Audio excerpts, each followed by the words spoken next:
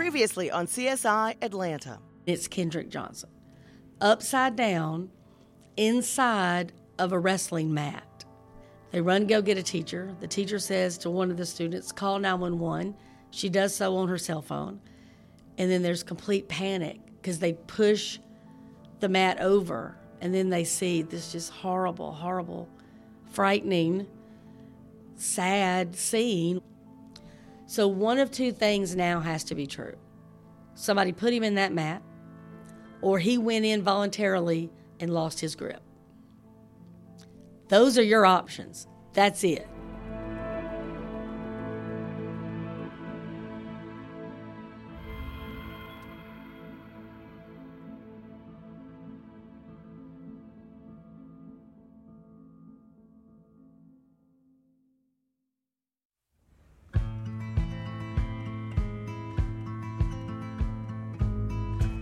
I'm CBS 46 anchor Karen Greer, and you're listening to CSI Atlanta, the podcast.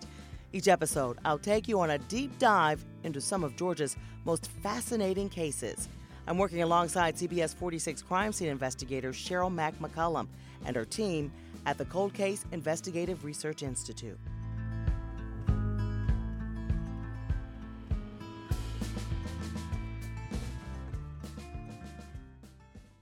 Kendrick was a funny, playful. When students found the body of 17-year-old Kendrick Johnson in their high school gym, they were saddened, horrified, and shocked. But no one has carried the sorrow of his loss more than his mother, Jackie Johnson. Kendrick was just an all-around lovable kid. Jackie's grief quickly shifted to confusion when the medical examiner determined Kendrick died by accidental asphyxiation. It raised concerns among the family. They wondered if they were being told the truth. They worried their son's death wasn't being thoroughly investigated. Whether Kendrick's death was an accident or otherwise, that question only caused divisions in the community to deepen.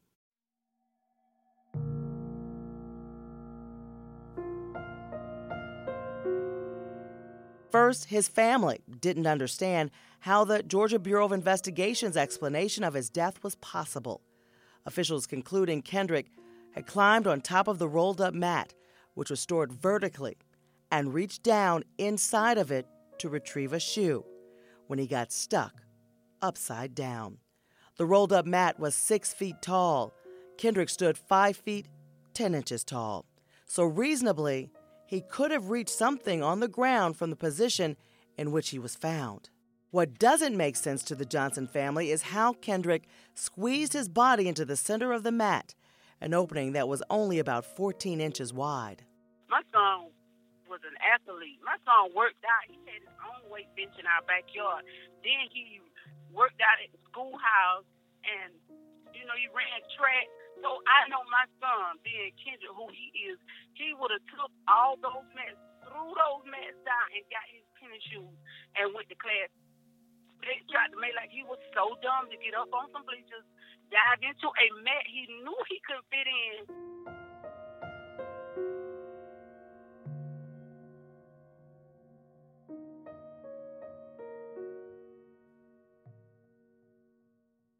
Feeling that the findings in the original autopsy were not enough to answer their questions, Kendrick's family asked the school to release surveillance video from that day.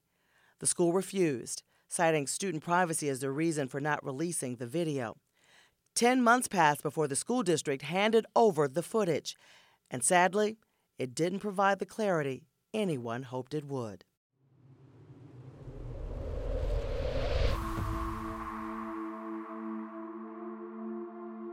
A series of cameras through the school captured Kendrick as he walked away from a classroom to the gym. Kendrick is seen entering the gym by himself. The camera didn't catch anyone else walk in for another 3 minutes. Another camera that was aimed toward the mat was so blurry and pixelated, no one was able to discern what happened.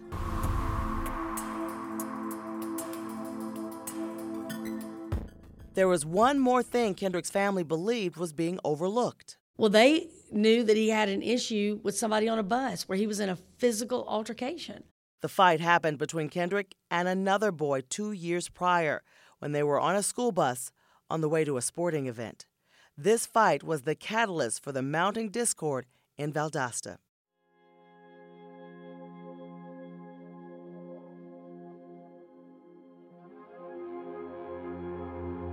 Investigators, realizing a years-long feud could be a motive, looked into this other teen and soon found he was on a bus to a wrestling tournament in Macon at the time Kendrick died.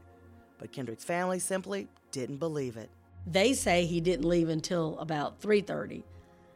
The coach says they left at 1:30. He wasn't even there when Kendrick went into the gym.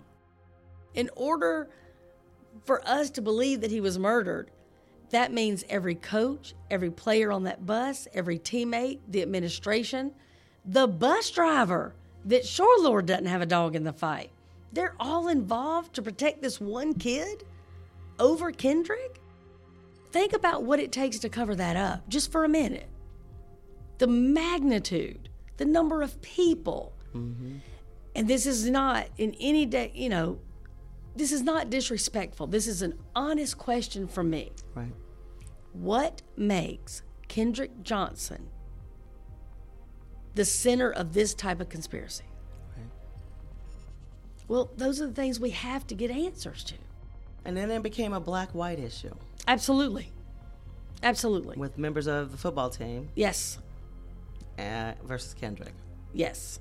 So you had his family saying, we think these are the people that hurt him. These people were saying, we didn't hurt him. And then it became, well, then it's a cover-up.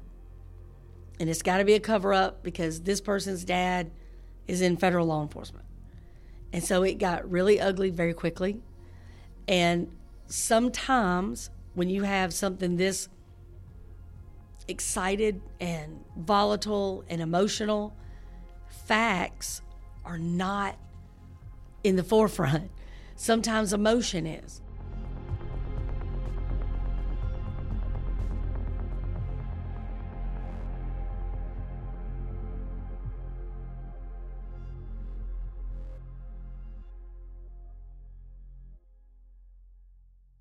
Emotion certainly was at the forefront, and arguably, it still is. For years, the family has been embroiled in lawsuit after lawsuit, all rooted in the belief that Kendrick was beaten to death and stuffed in the mat, and that his murder is being covered up. I don't think I'll ever really be at peace with it because in the manner of death, my child was killed. But to have just a little bit of closure, I want to know what happened to my child, why Kendrick. I mean, how could you do this to him? I just got so many questions.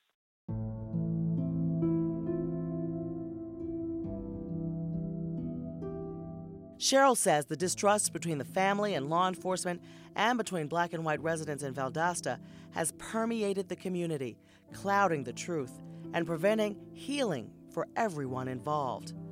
What would it take to change that? It starts with clear communication with Kendrick's mom. I think that's why it's uber important for her to sit with people that know and can understand. Because here's what I hope for her.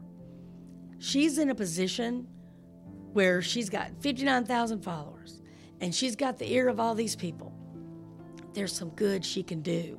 Nobody ever from this day forward should have a loved one stuffed with newspaper. You can tell me it's not illegal, but it's horrible. That should never be a practice. Nobody should ever wonder, where are my loved one's organs? There's things she can do that nobody else could get done. She could literally change the law in that regard to say this is not just a best practice, this is how you're gonna do it. Do I believe that anybody at that school wanted him dead inside that school in the middle of the afternoon while classes and everything else were going on? No, I don't. I think people, when they heard he died, their first reaction was the truth. Popular kid, good kid, sweet kid, everybody liked him, tremendous athlete. That's what I think. So use this to help others. Yes, because here's the reality. Whatever happened to Kendrick, she should not have to wonder. If it's so clear to Lowndes County, and it's so clear to the GBI, and it's so clear to the FBI and the U.S. Attorney and everybody else, why isn't it clear to her? They should be able to gently sit with her and explain it. Period. Is it clear to Cheryl McCollum? I think it's clear to Cheryl McCollum that There is nothing forensically that makes me see a homicide. But when you have 2 autopsies that say blunt force trauma, you can't ignore that either. So I say, you and I give her a voice. And I say, you, more than anybody, sit with her, mom to mom. That's powerful. And say, how, as Karen Greer, can I help you? Who do I need to call?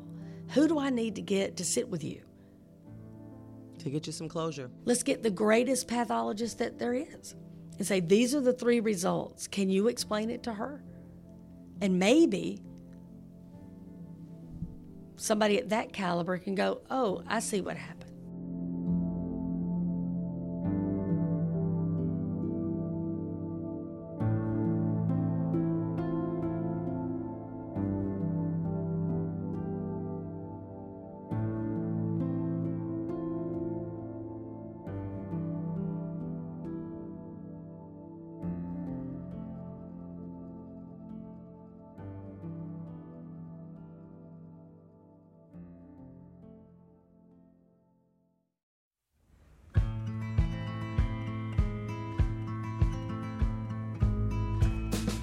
Next time on CSI Atlanta.